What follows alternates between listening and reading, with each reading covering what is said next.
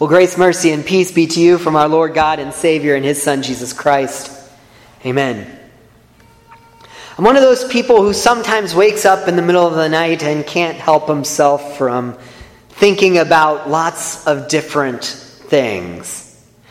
It's not that I'm always thinking of profound things or I'm deeply pondering the universe or something like that, but sometimes it's just about life and things that are happening in life. And sometimes we think about, what is God doing in different things and what is God doing in our world and how is this world going? So with this onset of this election, I can't help but think about the future, asking questions like, what will life be like in 5, 10, or 50 years? How will the world change? What will be different? What kind of joys will I experience? What kind of sorrows? How does my faith work in all of this? And how do I think about the future in light of the gospel, in light of the magnitude of God? And usually the more serious of these questions drive me to think and to pray and to ask for more perspective. So as we enter into this new church year, it's not uncommon to find people looking for perspective. You find people contemplating what has happened in the last year and wondering about what will come in the next year going forward. Today we're going to look at a passage dripping all over with perspective. It's perspective that will shape how we think about and how we approach our world. Today we're going to look at Colossians in chapter 1, verses 15 to 20, and just kind of see what happens there that Paul likes to talk about. As we look at Colossians, we need to remember and think about it as if Paul is writing this letter to defend the gospel by celebrating and proclaiming the gospel joyously and with great spectacle. Paul does not hold back one bit. In the early verses, he explains how the gospel has been growing all over the world. He explains that the gospel was about redemption and that those who in faith receive the gospel are heirs of the kingdom and they are free of this world and all its trappings. He calls them to live in light of the gospel, to live righteous lives. You see, the Colossians were being challenged in their perspective. And Paul writes to keep them oriented in the right direction by giving them perspective from the one who gives the good news. Listen to the words he writes.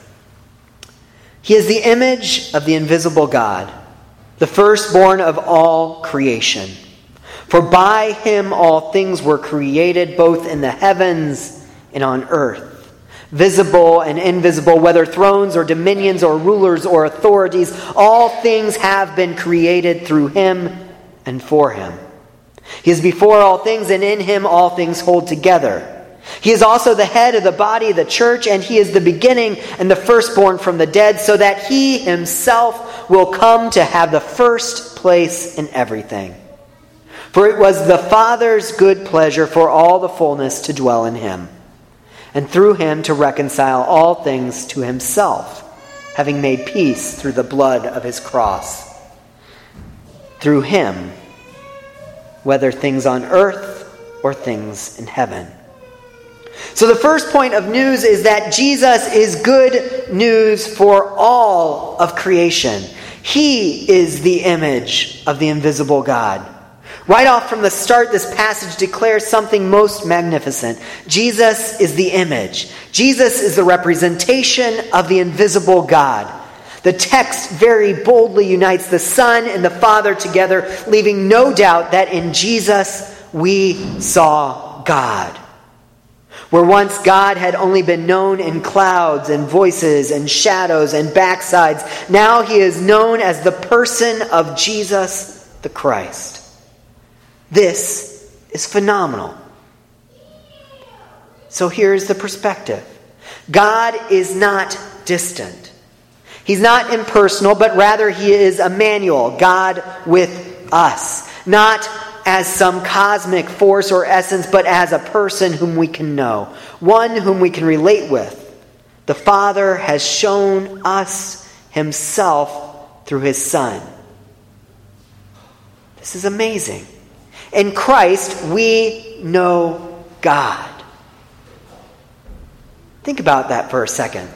God has, in his great mercy, come to us, down to us, to be known through him as his Son, Jesus. Verse 15 continues and goes on to say even more. He is the firstborn of all creation. Like in a Hebrew family, the firstborn position was one of honor and authority. And God spoke of David this way also in Psalm 89. To say that Jesus is the firstborn of creation is to say that Jesus holds a position of honor and authority over all of creation. And verse 16 quickly moves to tell us why Jesus receives this honor and authority. It says, "For by him all things were made." Jesus is the firstborn of all creation because he called all things into being. All things. Not just some. All. There is nothing that was created that he did not make. And to leave no doubt, the text gives clarity by saying both the things in heaven and the things on earth. And again, so that no one misses the point, both the visible and the invisible. This passage is declaring firmly and boldly that Jesus was the one who created all things, both the visible and invisible, physical and spiritual, everything. Every single thing. The end of verse 16 brings the perspective into sharp focus with a stroke of application by saying, whether thrones or dominions or rulers or authorities, it is likely that the text here is referring to angelic beings in all four of these categories, giving a sort of list of lower to higher beings. The point is that there was no spirit or power or being that would be able to overpower or dominate or take control or be stronger than the Lord Jesus, who is the Christ. Jesus Christ is supreme over all. There are no powers which do not and will not bow down to him. There is no power, whether on earth or in heaven, whether visible or invisible, who will rule over Jesus. Whether a Christian lives in a free country or not, they are free to worship and serve Jesus because he is Lord. He is supreme. There is no created power who will tell Jesus what he can or cannot do. Verse 16 concludes that all creation is not only made through him, but for him. All of creation finds its purpose in Jesus Christ. There is nothing created that exists unto itself for itself. There is no unequal duality in the created universe. Both visible and invisible find a purpose in him. Here the walls come down. There is no sacred. There is no secular. Everything is for Jesus. Everything. And though some things are set apart for special purposes, those things are not somehow inherently more righteous. All things find their end, their purpose, their goal in Christ Jesus. Jesus has made both the physical and the spiritual that they may worship and serve him. Now this has some good application to us in our lives as we go out and talk about our thankfulness for the things that we have done and for the things that God has allowed us done. This means that when we go out and we mow our lawns, or at this time, rake our leaves, right? Shovel our drives maybe in a few weeks, get our mail, sleep, eat, change our clothes, pay our bills, gather to worship, preach, teach, listen to the gospel. We do them for Christ as it was all created for him. Paul keeps this perspective when later in the letter he says in chapter 3:17, whatever you do in word or deed, do all in the name of the Lord Jesus, giving thanks through him to God the Father. And whatever you do, do your work heartily as for the Lord rather than for men, knowing that from the Lord you will receive the reward of the inheritance. It is the Lord Christ whom you serve. It's a beautiful thing to know that as we go about our daily life, our daily grind, we are not simply bidding our time, but serving the Lord. With Jesus, we are able to worship and serve him all day, every day, amidst everything that we do.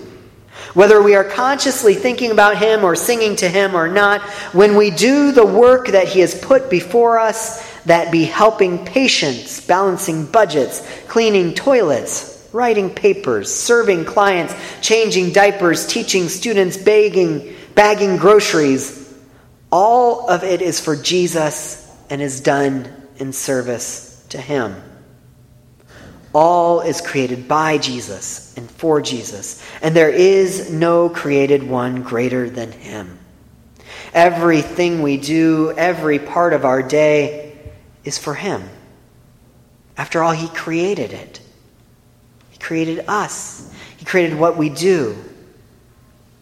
So verse 17, like a good overture or poem, returns to a previous theme to again celebrate that Jesus was not created, but he was indeed before all things.